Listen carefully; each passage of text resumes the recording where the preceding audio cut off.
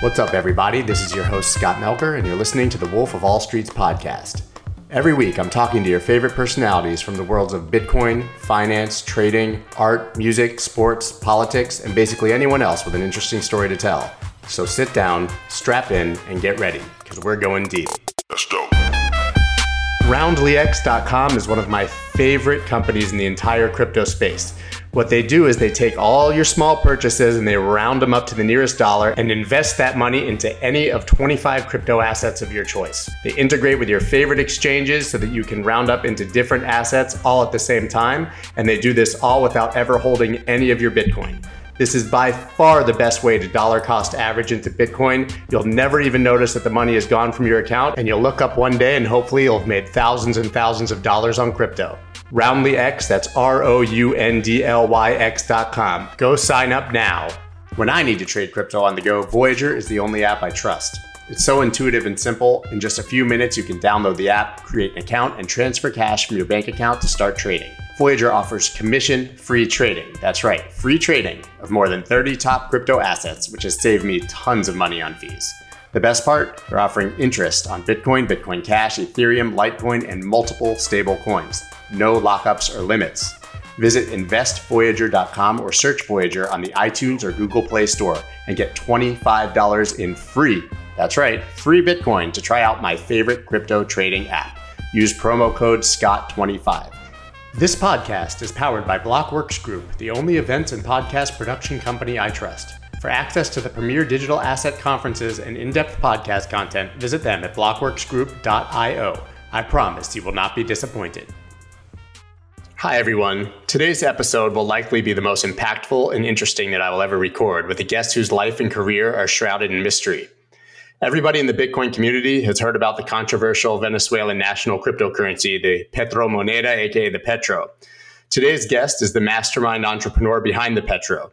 At the time, a 27-year-old former United States congressional intern and Harvard student who was a vocal opponent of the oppressive Maduro regime in his home country. So how did he end up working directly for the very dictator and government that he opposed? That's the story that we're hoping to get today, a story that we are fortunate enough to be one of the first podcasts to share. I am extremely honored to welcome Gabriel Jiménez to the show. Thank you so much for being here. Thank you. Thank you very much, Scott. Literally, it's the first time that I ever speak publicly about it. I've been waiting for the whole investigation or the New York Times. They have been with this for more than a year. I've been waiting patiently to speak and to have everything back and fundamented. And now for the first time, I'm able to speak with my own words, the story of what happened, what we were trying to do, and the reasons that I keep trying. I keep trying to look for solutions and build solutions for the people, because the crisis and the situation in Venezuela, it's terrible. We all know about it, but we cannot just stay with our arms crossed waiting for a solution. Well, we're going to definitely dig into that. And I'm extremely, extremely flattered that you were willing to come on the show and that you chose us as the first place to actually speak. But your story is obviously finally coming to light on the heels of the major New York Times article that was recently released entitled The Coder and the Dictator. So let's start from the beginning. Tell me briefly about your upbringing in Venezuela. Yeah, well, I started I grew up in a small town named El Tigre.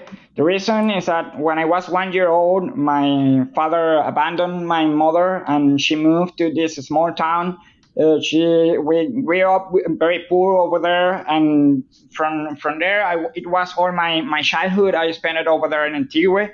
The way that I grew up, it was selling wood deers on the side of the roads, selling sodas outside of the circus. I was making everything to move and to look for my daily livings, the same as my mother that had two sons. And when I was 16 years old, I had to move to Caracas because I suffered an accident in a motorbike that left me in a wheelchair for about 3 years. And I had to move to Caracas because of the surgeries were very expensive and my mother couldn't afford it.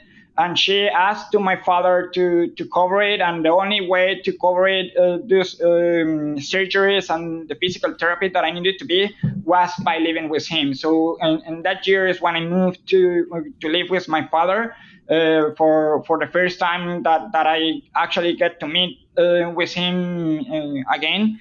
And, Wow. and from there, my life was about, hustling for working again.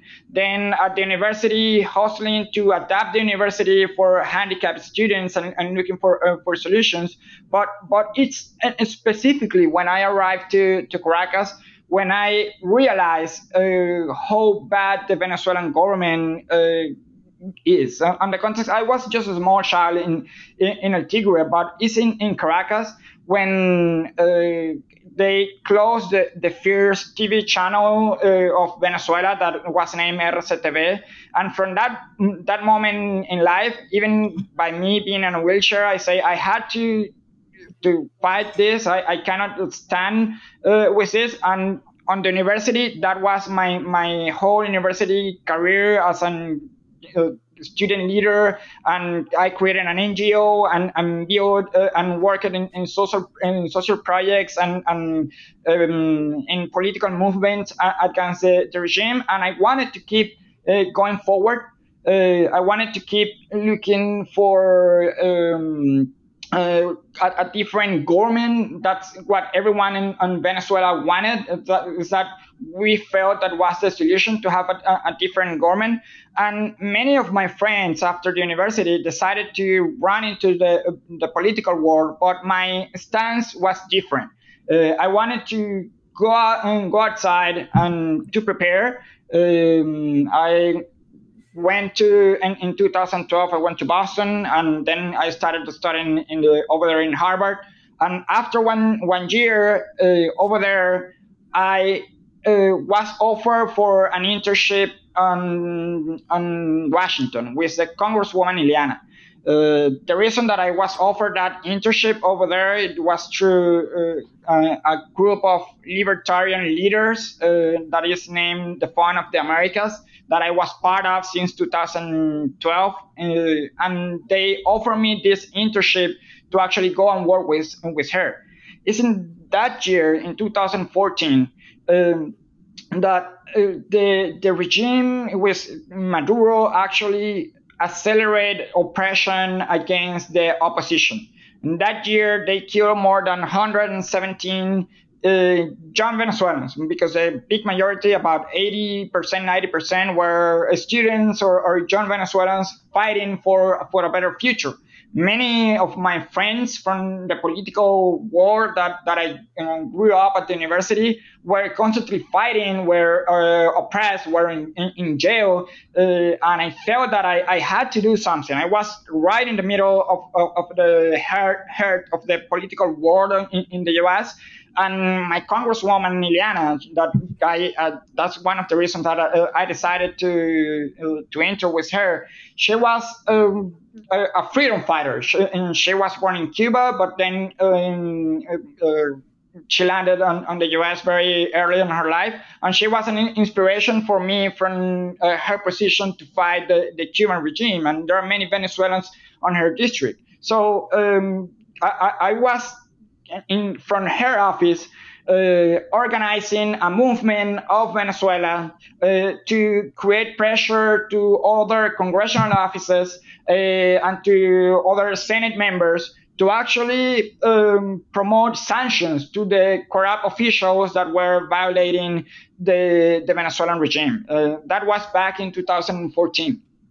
And I was one of the leaders and coordinators in that moment. And at the same time, there was something happening in the crypto world in 2014. That was the one year that many movements started occurring in the crypto industry. And because I was linked and I was educated in many libertarians' ideals, I truly believe on freedom. Cryptocurrencies were a current topic under these political groups.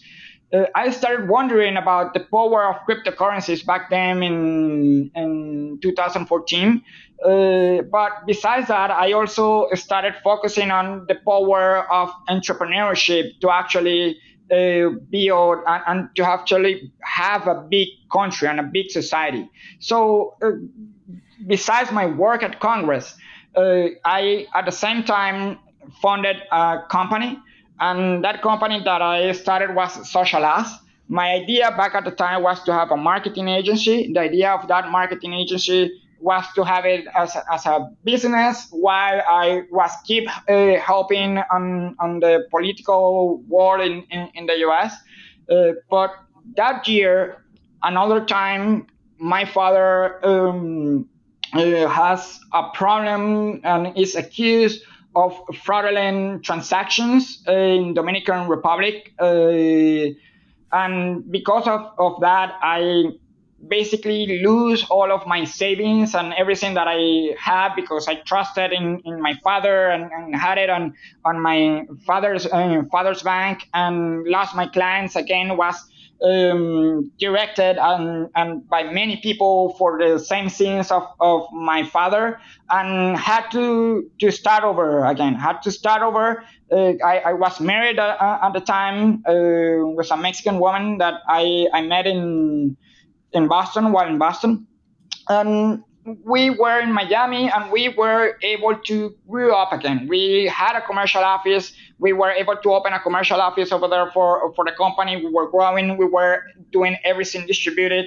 We actually go back to Mexico by almost the end of 2015. We were going to get the E2 visa, and we had everything ready to do this new process when the opposition in Venezuela won the Congress for the first time in 18 years.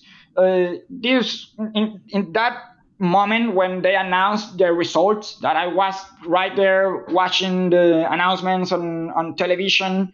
It's in that moment when I tell my then wife, it's the moment to go back, and it's the moment to support this change, because for the first time, the people want something different. The people have spoken. And what I learned in the US is that change doesn't necessarily mean that it's a change that comes from the politicians. That change can come, and that the US have shown us that many times, from big entrepreneurs and innovators that dare to change and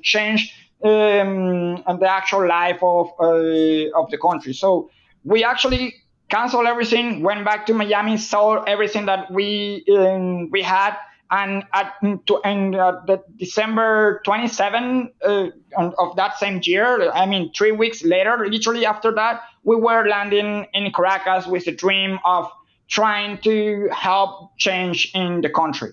So you left a very, very comfortable life in the United States to go back to a country that was, hyperinflation, was effectively war torn with an authoritarian regime, and you chose that life to go back and basically oppose that regime. Exactly. That's literally what I did. Many people have told me that I was crazy. Many people told me this.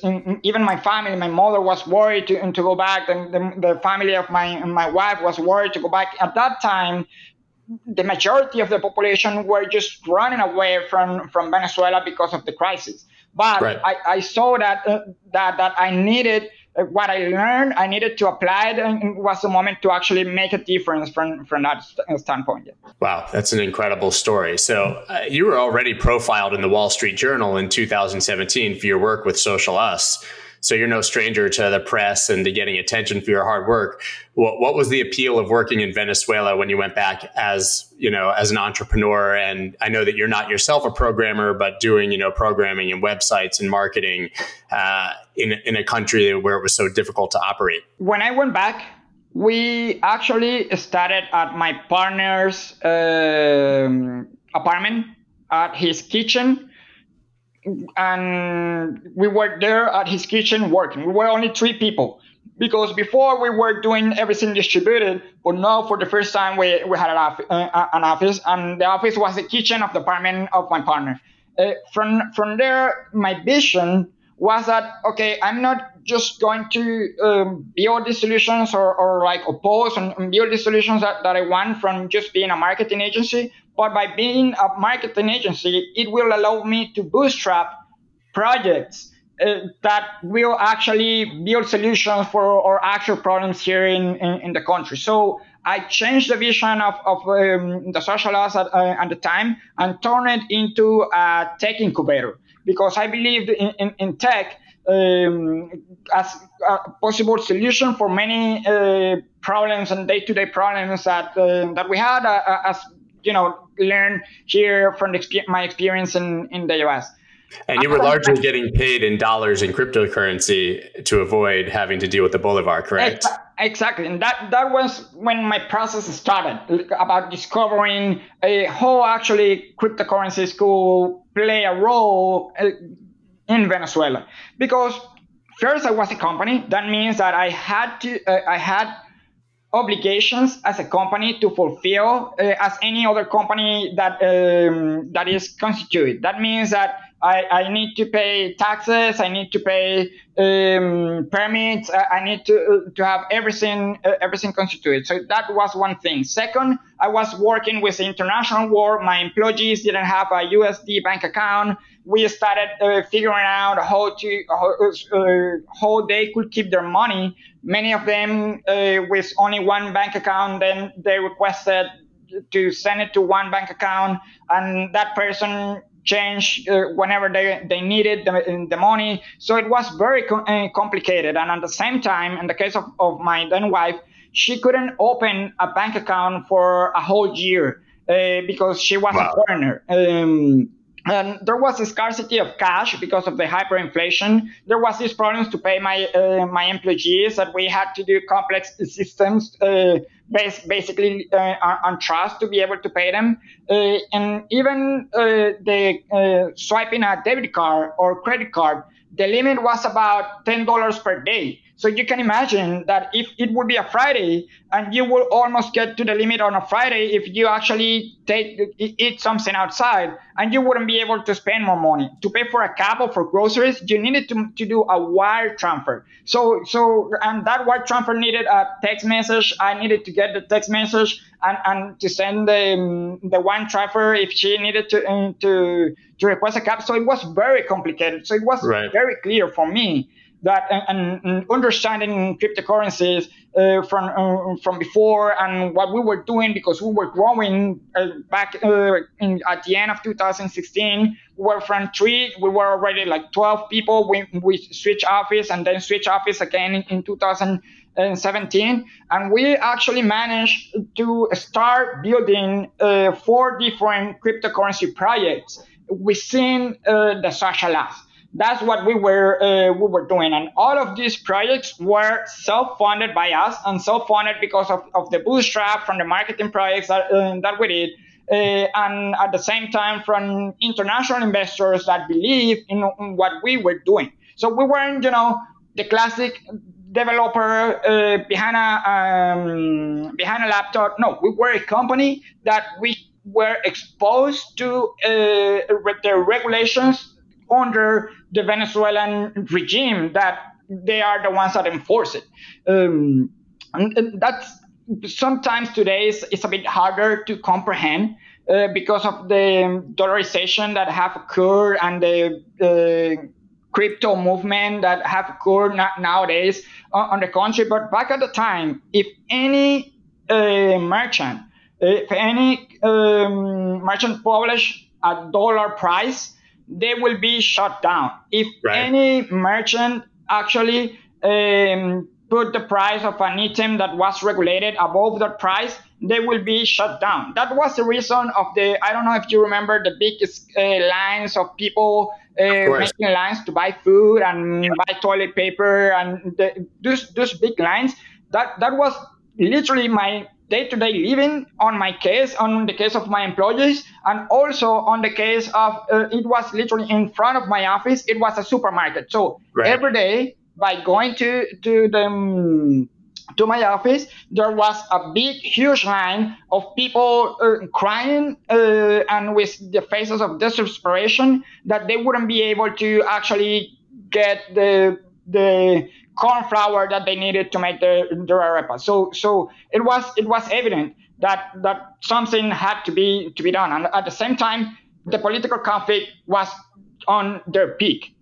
After the opposition won, what the government did, the reaction of the government was to be more savage than ever before. They implemented an illegal Supreme Court. That Supreme Court basically took all the powers of the National Assembly. So you can imagine a powerless National Assembly and the dictator doing whatever he wanted to do. People got enraged. Everyone got enraged. We actually rallied. Many of my friends, me, and former employees, many people rallied against that. And as a consequence, in 2017, the same year of the ICO craze, and at the same time that we were building these tools, more than 100 people died again under the oppression of the Maduro regime.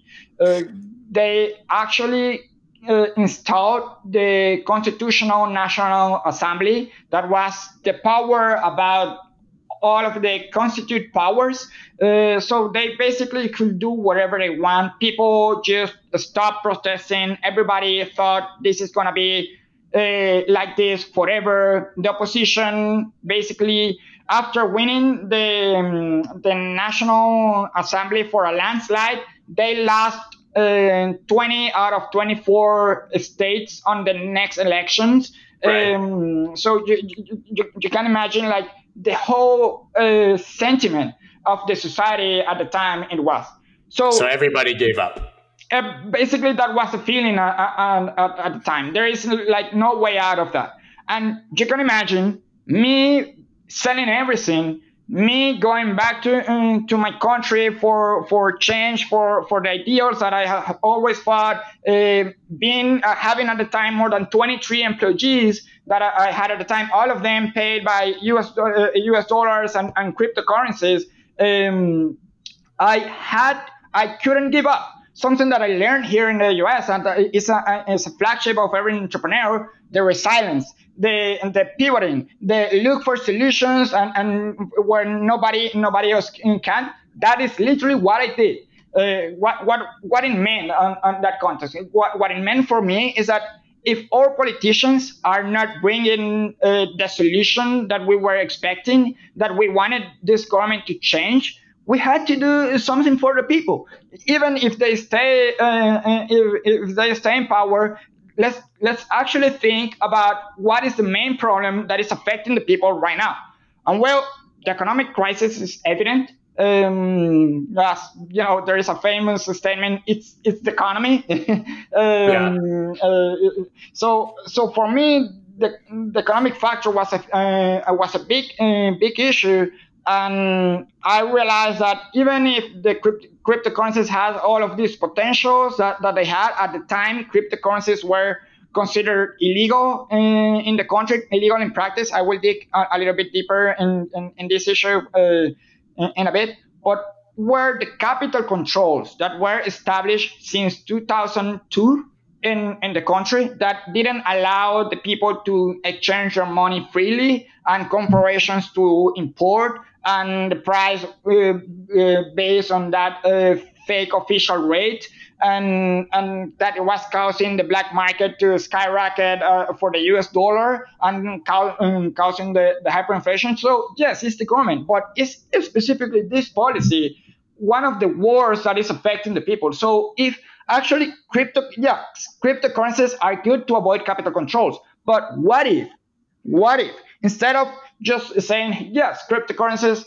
are good to avoid capital controls, but what is if cryptocurrencies just destroy the capital control by allowing freely, without fear of persecution, to exchange their national currency to any cryptocurrency? That will make a huge difference, because it's not about changing the bolivar to dollar anymore. It will be changing about their bolivar to any cryptocurrency out there. And I also realized that the whole industry was underground. So my strategy was, instead of staying underground and being a subject of extortion and blackmailing for corrupt officials that were taking minors and throwing them to jail, instead of doing that, let me try something different, and let me just go public, and let me just publicly talk about what cryptocurrencies could do for the people.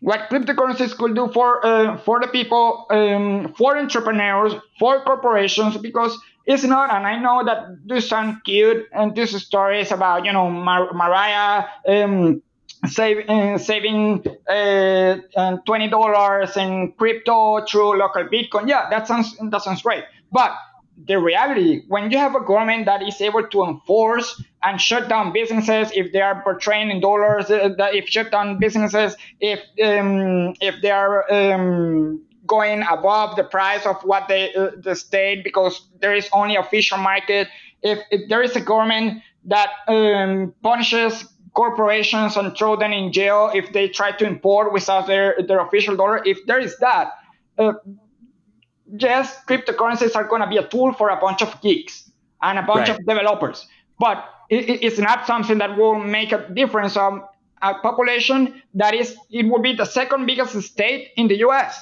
It's more than 30 million people, more than the state of Texas, if I'm not mistaken. So it's completely, we needed a change in that, and I decided to go publicly and talk about this is not illegal. We are working on tools. Cryptocurrencies should be part of our their today living. Right. So I assume that's how the government found you, basically. They realized you were outspoken, you were speaking about cryptocurrency. And although Bitcoin was originally viewed as a threat to a government, obviously it's decentralized, it's immune to authority. But eventually the Maduro regime clearly saw an opportunity to use a national cryptocurrency to, circumvent American sanctions and to secure international investment. And that's how the Petro came to be, correct? Back at the time, the sanctions on the regime were very lightly. The only sanctions that the regime had was to actually issue new debt. Back in 2017, the big issue that the government had was the economy that was scrambling and that was shaking the grip to power that they had.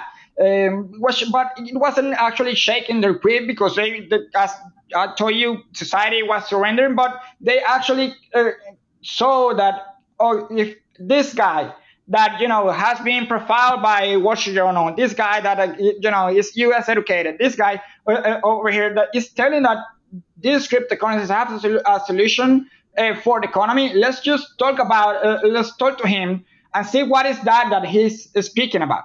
That's the reason that they first reached me. And when there is this guy, because they reached me, is the central bank. The central bank just wanted to know about cryptocurrencies. I actually go to the central bank with the purpose that the central bank said resolution related to cryptocurrencies. There was not even a topic related to sanctions or anything. It was never the topic. And then when there is this guy named Carlos Vargas that then became the superintendent, he was a political official from the government, but was basically a nobody at the time.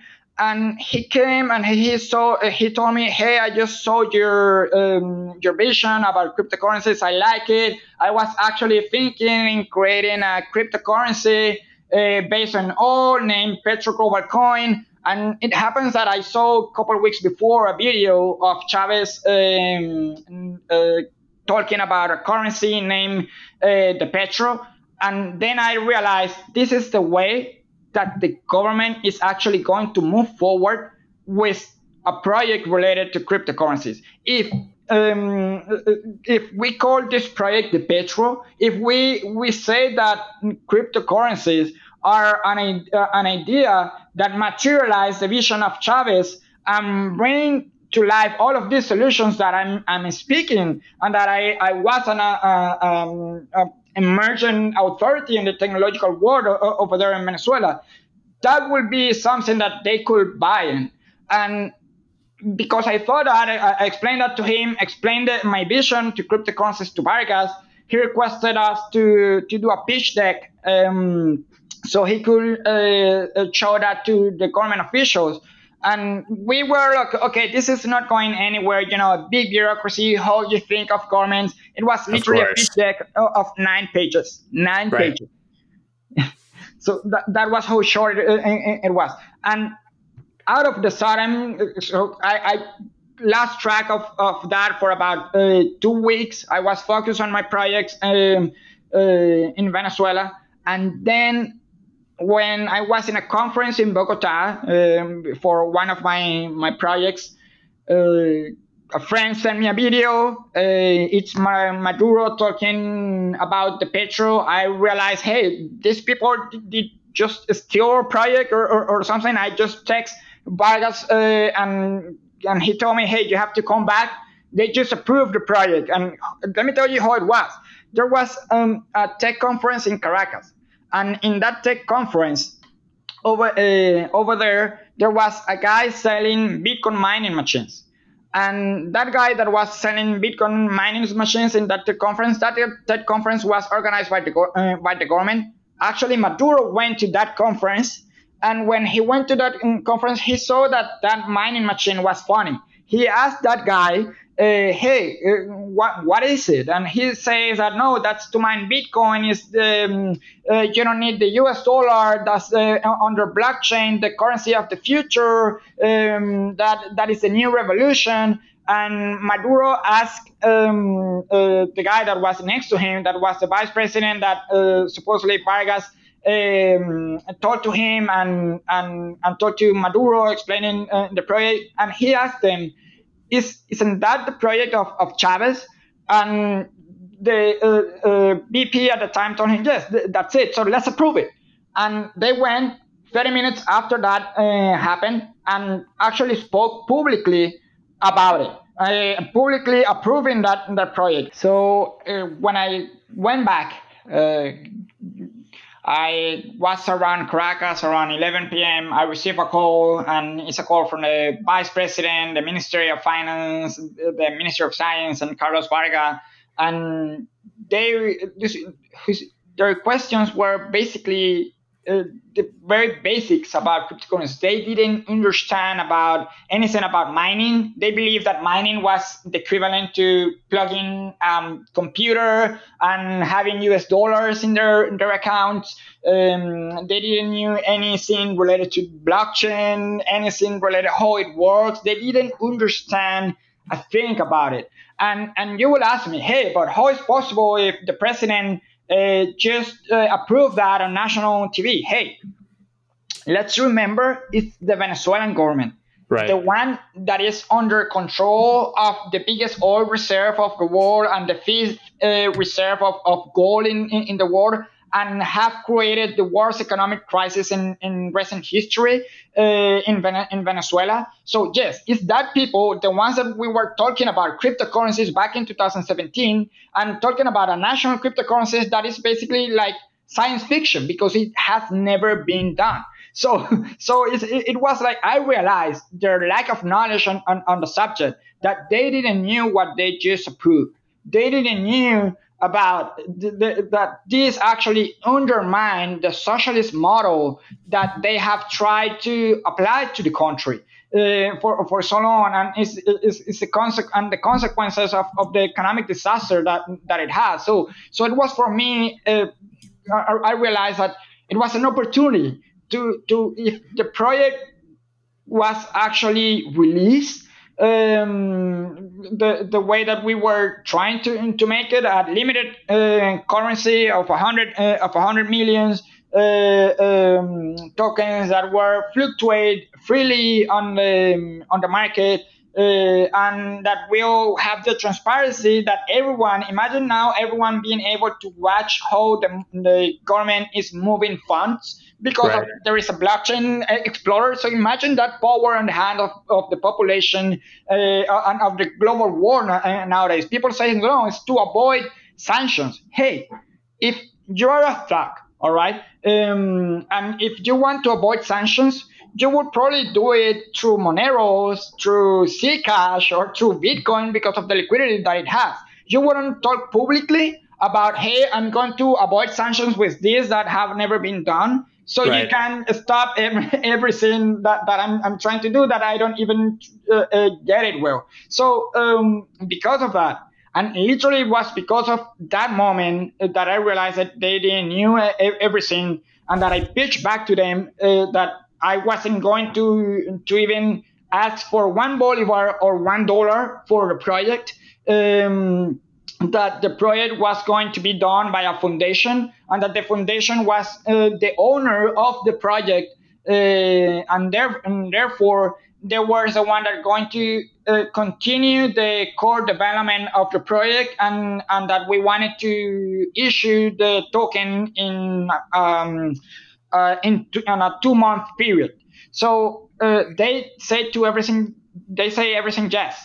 And they didn't, and the main request in that time, that was the main request in the cryptocurrency in the pitch deck that I sent them, is to legalize all cryptocurrencies, to make them all legal. So I was realizing that this is going to change our rules over here. This is going to change everything. I remember back at the time when it was illegal, I was speaking in conference, I always say that my dream was that companies in Silicon Valley actually look at Venezuela as a place to actually implement their solutions for cryptocurrencies, to actually test their solutions for cryptocurrencies, because we actually need it. Because we actually don't have Apple Pay or Android Pay or Venmo or anything related like that. Right. So we actually need this solution now, and that was my speak. And if that was possible, that is gonna open the door for that. Sorry to interrupt, but you understood all of that, right? But your friends, your family, the people you worked for, they inevitably probably didn't. And all they, I assume, saw was that you were going to go work for this government that you'd opposed for so long. So what was it like the next day when you walked into work and you said, hey, everybody, we're going to stop working on all the projects that we've been working on. The Petro is our focus now. Well, the sentiment was wariness. Everybody, less one person, say that they realize the opportunity to actually do something. I also had to explain the economics to them on the context of, when you have a company, you feel responsible for the families and the livings of all your employees, so you don't want to go your company bankrupt.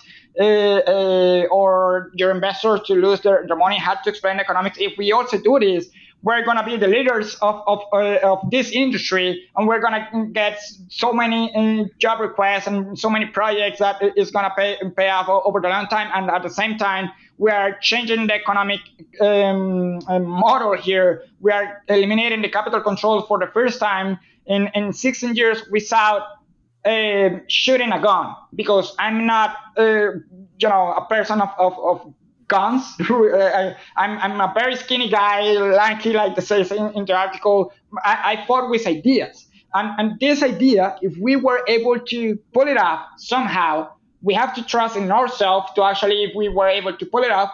And well, the team actually, yes, they were worried, and they support me. My investors support me. My team support me. Just one person that in that moment just say, I just cannot even stand it. Even though they were worried and everything, my proposal was like, I'm gonna be the one dealing with it directly. So you guys don't have to face that on yourself. But if we pull it off, we are gonna make a difference in our country too. Roundlyx.com is one of my favorite companies in the entire crypto space. What they do is they take all your small purchases and they round them up to the nearest dollar and invest that money into any of 25 crypto assets of your choice. They integrate with your favorite exchanges so that you can round up into different assets all at the same time. And they do this all without ever holding any of your Bitcoin. This is by far the best way to dollar cost average into Bitcoin. You'll never even notice that the money is gone from your account, and you'll look up one day and hopefully you'll have made thousands and thousands of dollars on crypto. RoundlyX, that's RoundlyX.com. Go sign up now. Are you sick of paying ridiculous fees to trade crypto? It's time you try Voyager. It's hands down my favorite place to buy and trade crypto, and it's 100% commission free. Voyager gives you easy access to more than 30 top crypto assets, and you can instantly transfer cash from your bank account so you never miss a trading opportunity. Even better, you can now automatically earn interest on your crypto holdings. Currently, they're offering 5% interest on Bitcoin and 6% on USDC. Yes, you heard that correctly, 6%. And there are no limits or lockups, which means your funds always stay liquid. Find out why so many people are making the switch to Voyager. Visit investvoyager.com or search for Voyager on the iTunes or Google Play Store and get $25 in free Bitcoin when you use the promo code SCOTT25. Right. So you described the Petro as a Trojan horse for the Venezuelan people. That's a quote that I read from you. So you basically are saying that Maduro went ahead and approved this idea. They didn't really understand the implications of it. So you felt that you were going to be able to infiltrate the system kind of unknowingly to them and secretly by creating the Petro.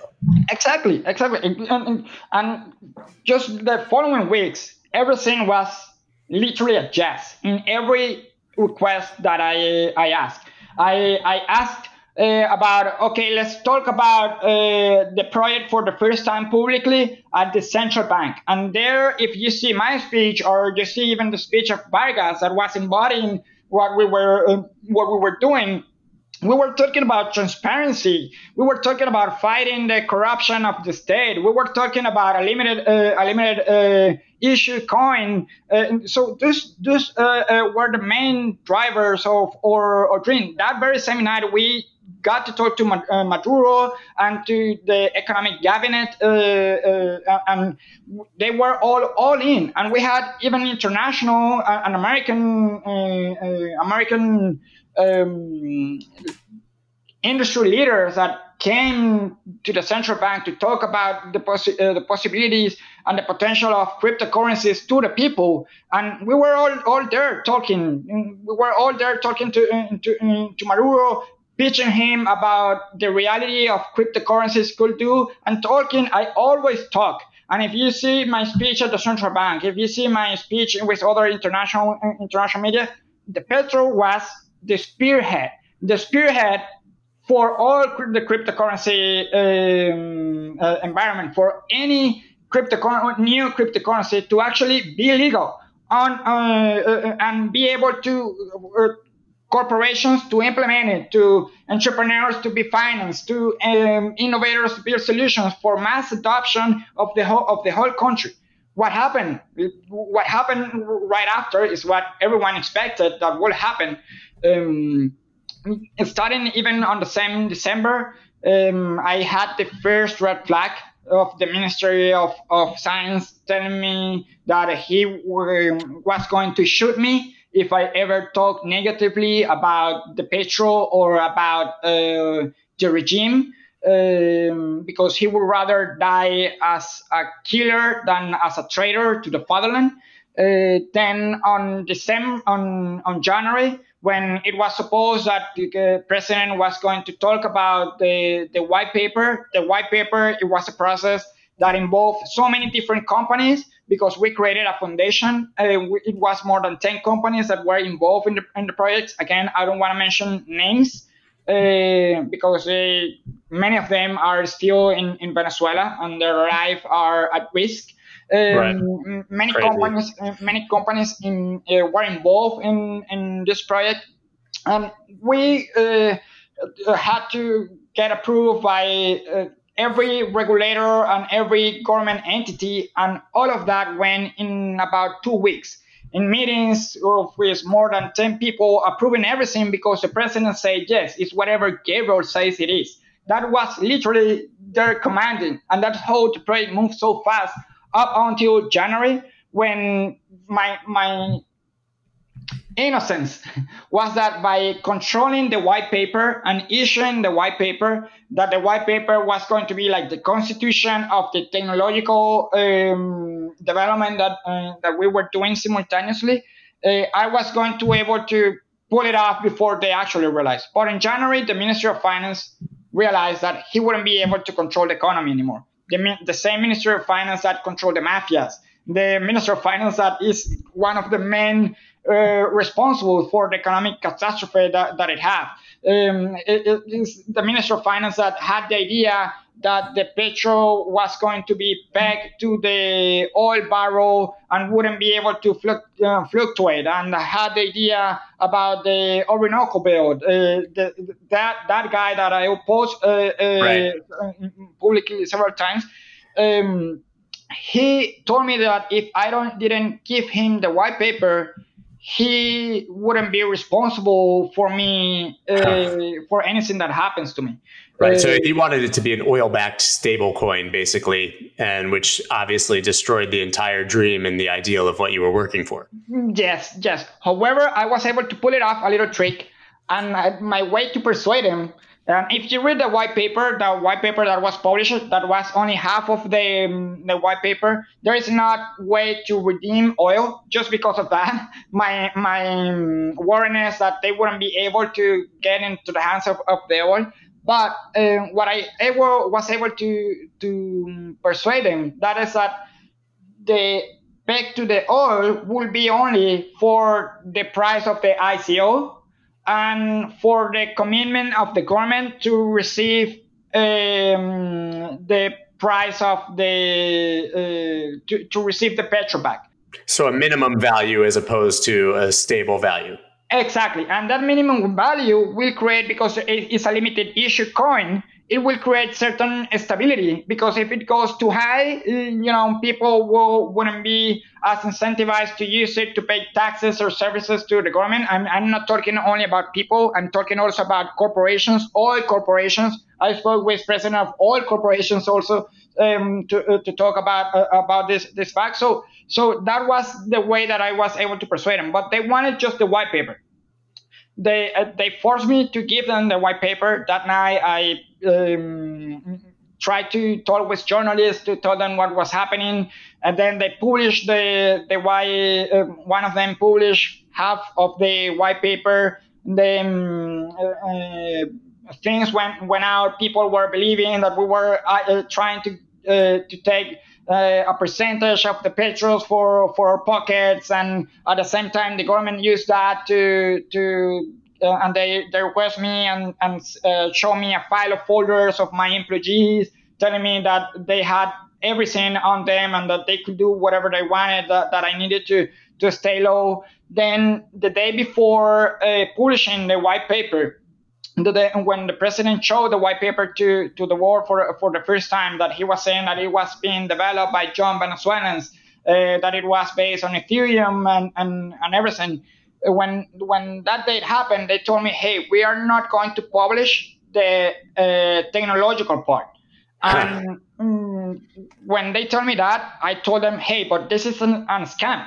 If you're trying to sell something, that if you're not showing how the technology is going to be and actually deploying that technology, is very much like selling a house without even looking at the plans or like looking at how it looks like. So it was basically a scam. So I was opposed hardly to that. And the way that I received the support to actually publish the white paper was to publish it with our authorship. We published our authorship with the foundation authorship, and that's the first white paper that it went out. A non-for-profit foundation. Weren't you scared? I mean, weren't you terrified? You were openly opposing the regime that you knew obviously was violent and was killing their opposition. I was, but I couldn't show it that to my team. I couldn't back off. And if it was possible to actually make the change in the country that I always dream of, it worth it. It worth it.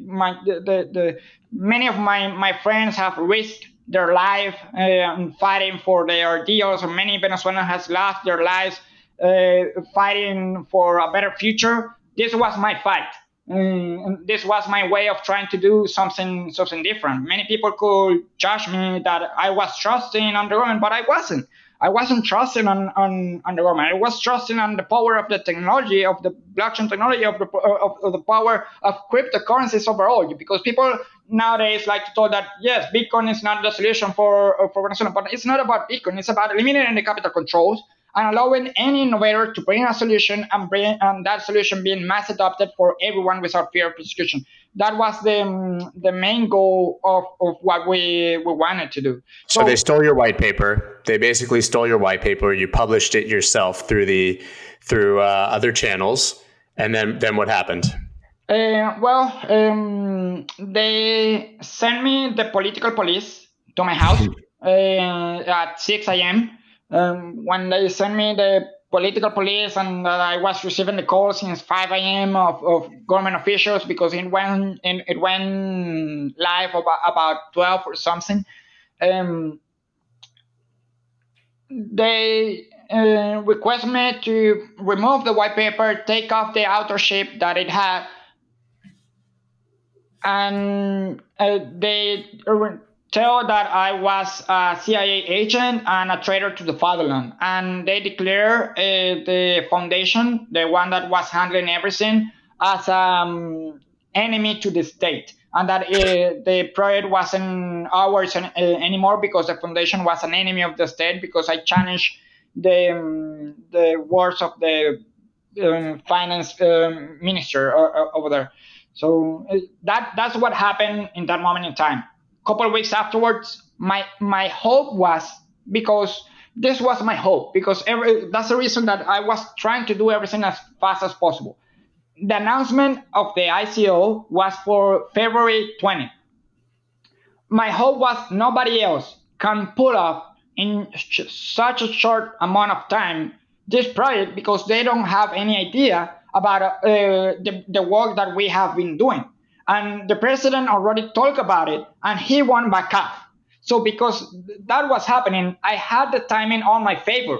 So I had to lay low. They tell me, hey, now the foundation cannot do it, but we need a company to actually, a Venezuelan company to actually compete with a Russian team that is coming to actually do the project. That's what they tell me.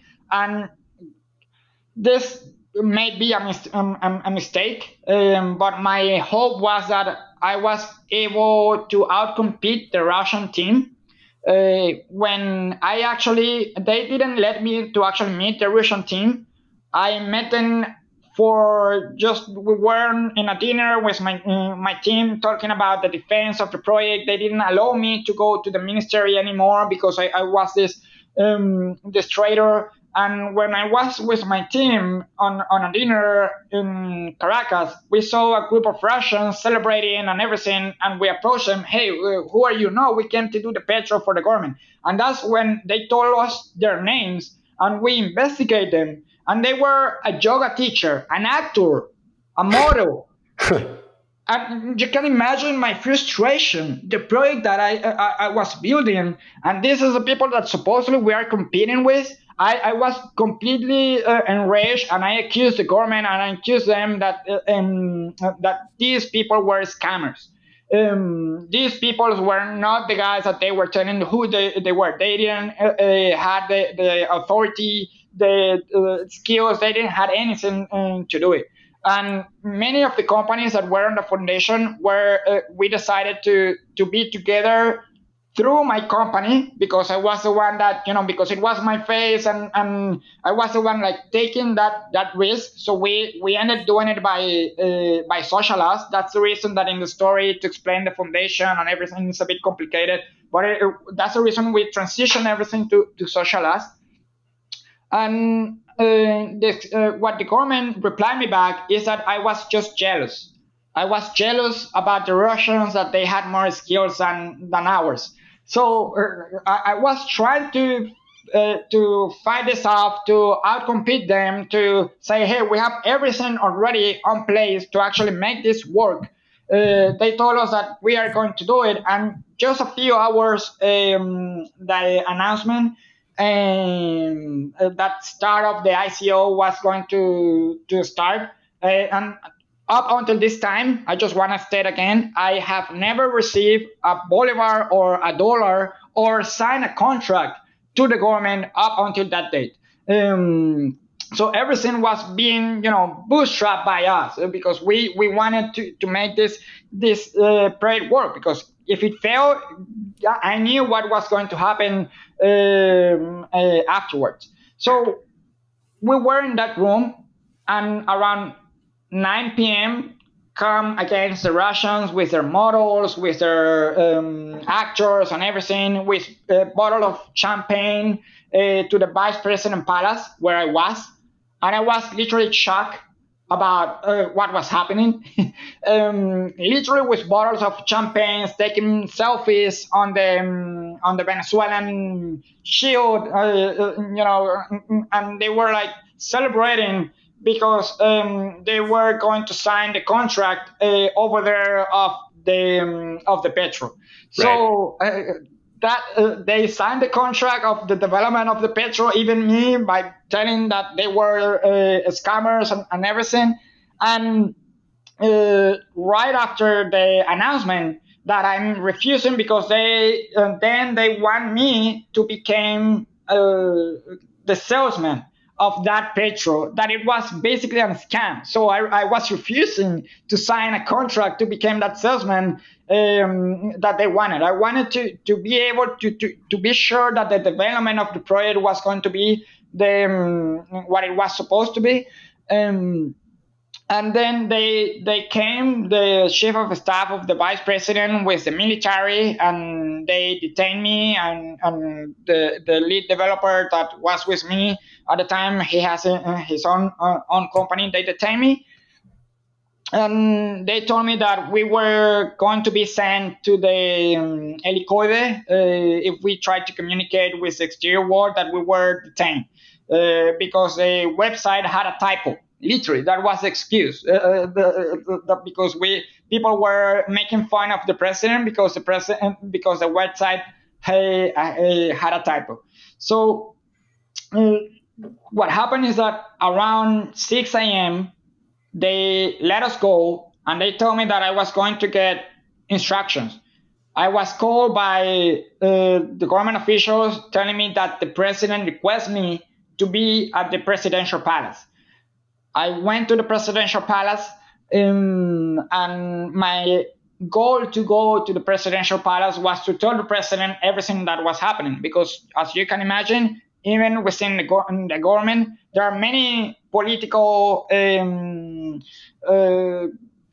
powers, political movements within fractions within a government. So my hope was to persuade the president that we had everything to make the project the way that it was supposed to be, the way that we explained him at La Roca, that is a bunker, a military bunker in Caracas. We had everything, and that the other people wasn't doing anything. I explained him what was happening. I was silent on the national transmission when I spoke that to Maduro, and then they showed me a contract that they told me that I had to sign on national television. So they put you on TV with Maduro and made you sign the contract. Yes, and made me sign the contract. And that contract, I have the original with me nowadays. The other copy is the one that they had on Miraflores, is the one that they published afterwards to tell that I was, trying stealing money, and because after that, I was literally pushed off of the project. They tried to persuade me to try to sell them the project, but I didn't want to unless we were able to do the development of the project the way that it was supposed to be. I didn't want the project to fail. I refused. They offered me $500,000 in a Russian bank account and everything. I refused to take the money. Then they charged me, officially they charged me with treason to the fatherland as a CIA agent. They told me that I was going to be let alone because it was bad for the people to see the creator of the Petro in jail But they let me go, and I was trying to rescue my company, but they were going after my employees, they were going after my partners, they were going after my investors, and at the same time, from the opposition, I was being named as a collaborationist. I was being named that I was trying to, make money from the government, or like I was helping a dictatorship to have oxygen, or whatever. Like all of these claims from both sides of the aisle that literally destroy my business, destroy my reputation.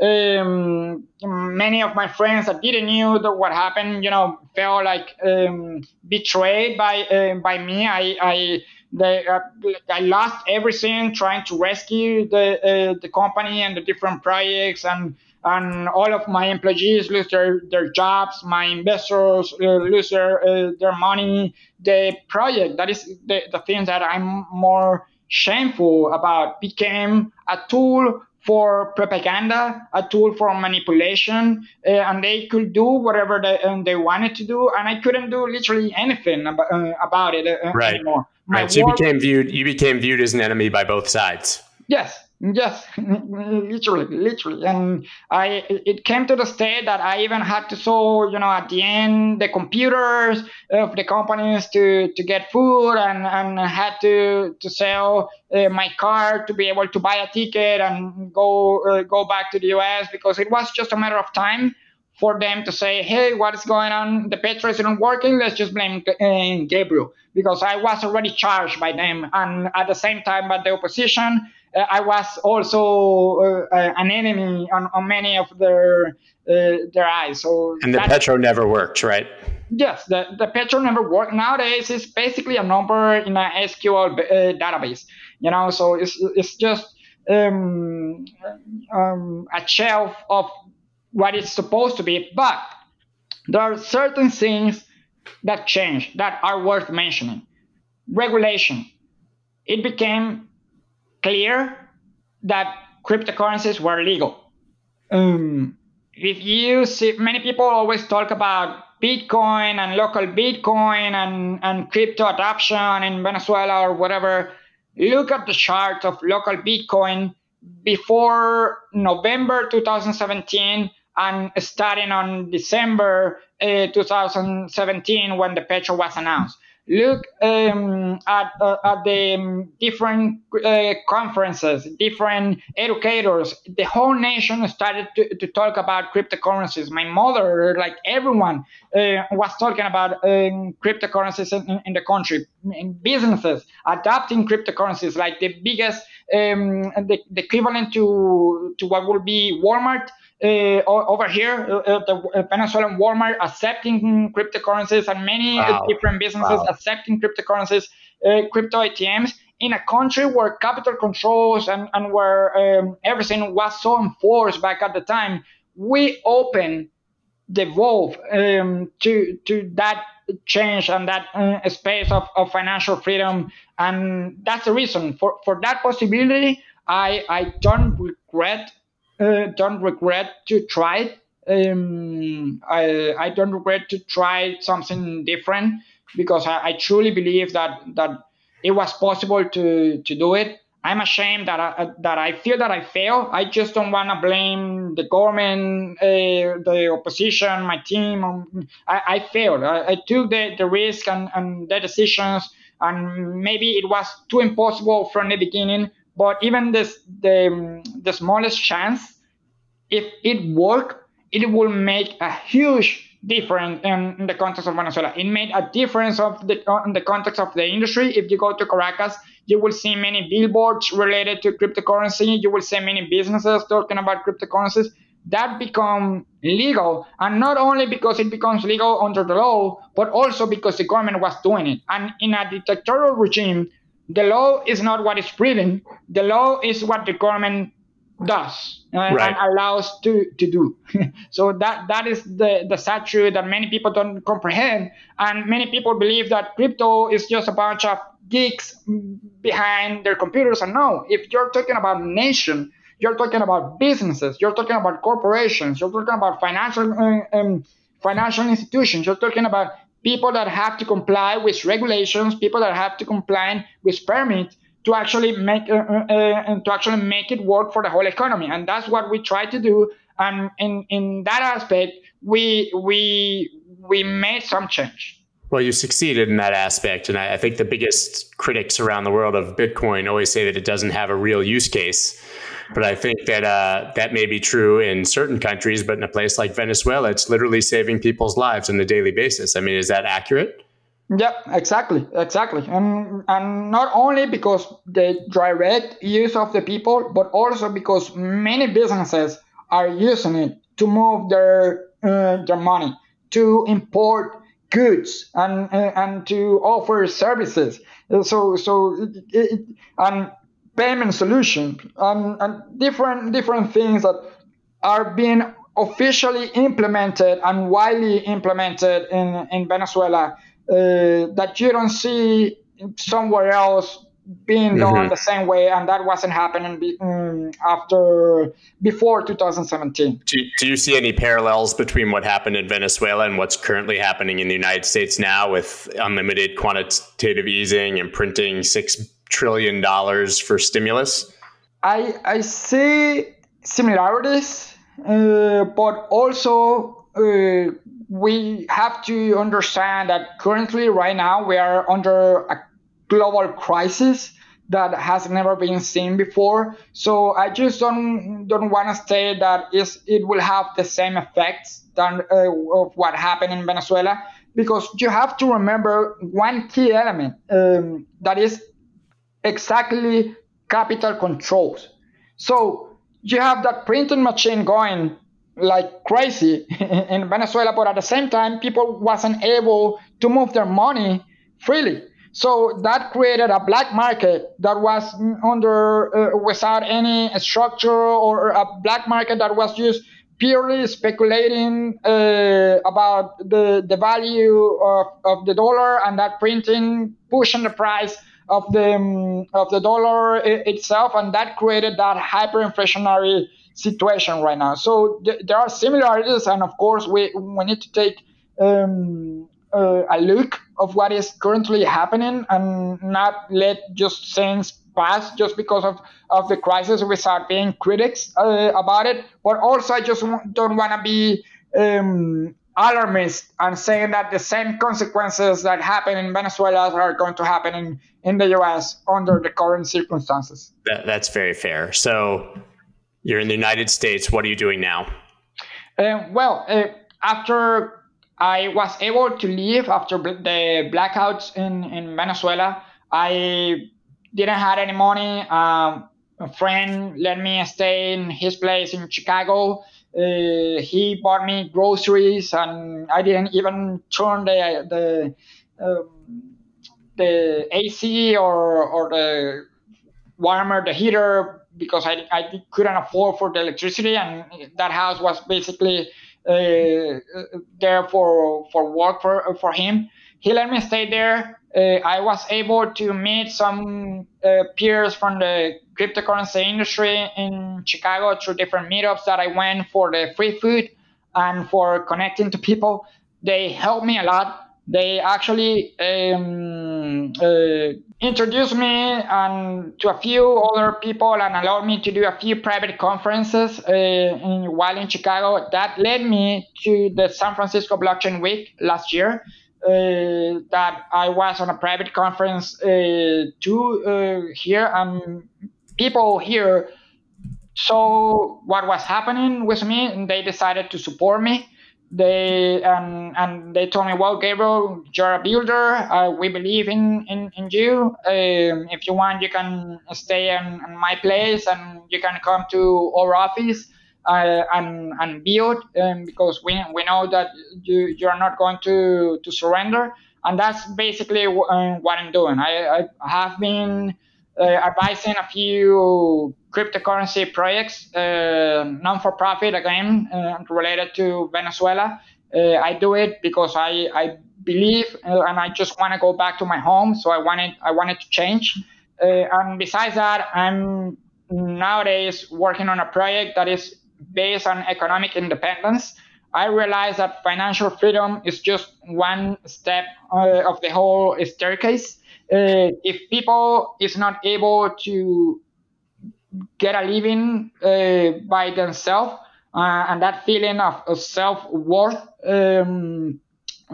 that financial freedom, being able to have $10, if you are not even able to earn them, that will cost you everything. So I just want to try to provide a different approach to the Venezuelan crisis right now, to instead of not instead, but besides the donations that are currently happening, I want to focus on the Venezuelan crisis, but providing jobs directly to the Venezuelan people.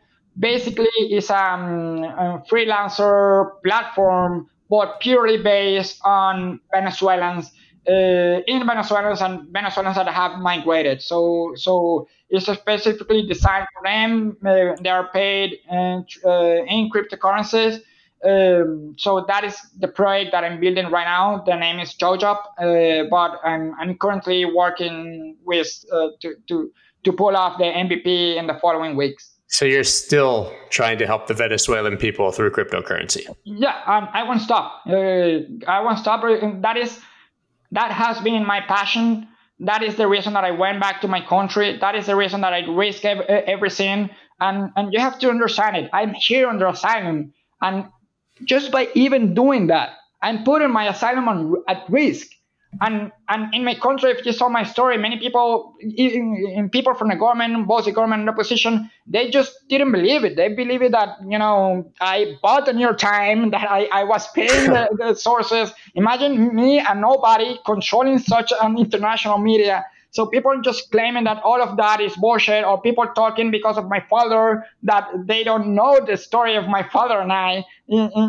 So all of these claims, but I know what my ideals are, so what I stand for, and I want to stop trying to build for my country. Do you think that you'll ever go back to Venezuela? Definitely. Venezuela is my home, that is kidnapped by a bunch of savages. That is the Venezuelan regime over there, Maduro and their peers. So my plan is to go back home. And while I'm abroad, I'm not going to wait and stand until everything changes to go back. I'm going to work on solutions for now and not for the future. Solutions for now for the Venezuelan people, and be able to somehow on the future go back to my home. So wow, so much to process. That was really just an incredible story. Is there anything final that you'd like to add, that you'd like people to know before we sign off? Yeah, I would like to encourage Venezuelans, but especially the international audience that hears you. I would like to encourage companies, innovators, to think in Venezuela now. And not about a donation, not about a fundraising and making an airdrop for Venezuela. No, let's think about actual solutions that could be widely adopted and could help the Venezuelan people. Let's innovate. Let's think about the reconstruction on Venezuela, but now, because in 20 years our politicians haven't been able to pull a solution. And I don't see that right now happening anytime soon. I think that innovators can make a huge impact, and that's what I want to encourage, especially in the crypto industry. There is so much to do and so much to do right now. So where can people follow you after this and keep up with your story? Well, I'm not very active on social media because I mainly focus on building.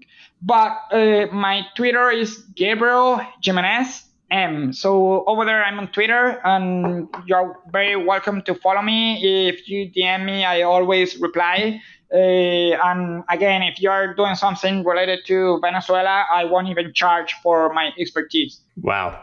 Absolutely incredible story. And you're just so brave in my eyes. And I'm glad that you've had this chance to defend yourself and clear the air. I hope that people will hear your story, even your friends and family, and understand why you made the choices you did. And also, on a more selfish level and for the world, why Bitcoin and crypto are really so important in certain places of the world. So I have to thank you for choosing to share your story with us. Again, we're incredibly flattered and, definitely going to follow you and keep up, and would love to have you back on as things progress, because I'm sure that you have very great things still coming in the future and that you're going to truly find your way to help the Venezuelan people.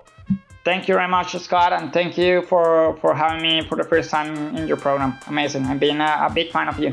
I really appreciate that. We will speak soon. That's dope. Hey everyone, thanks for listening. New episodes go live every Tuesday at 7 a.m. Eastern Standard Time. Links to our Apple and Spotify channels are in the show notes. You can also follow me on Twitter @ScottMelker to continue the conversation. See you next week.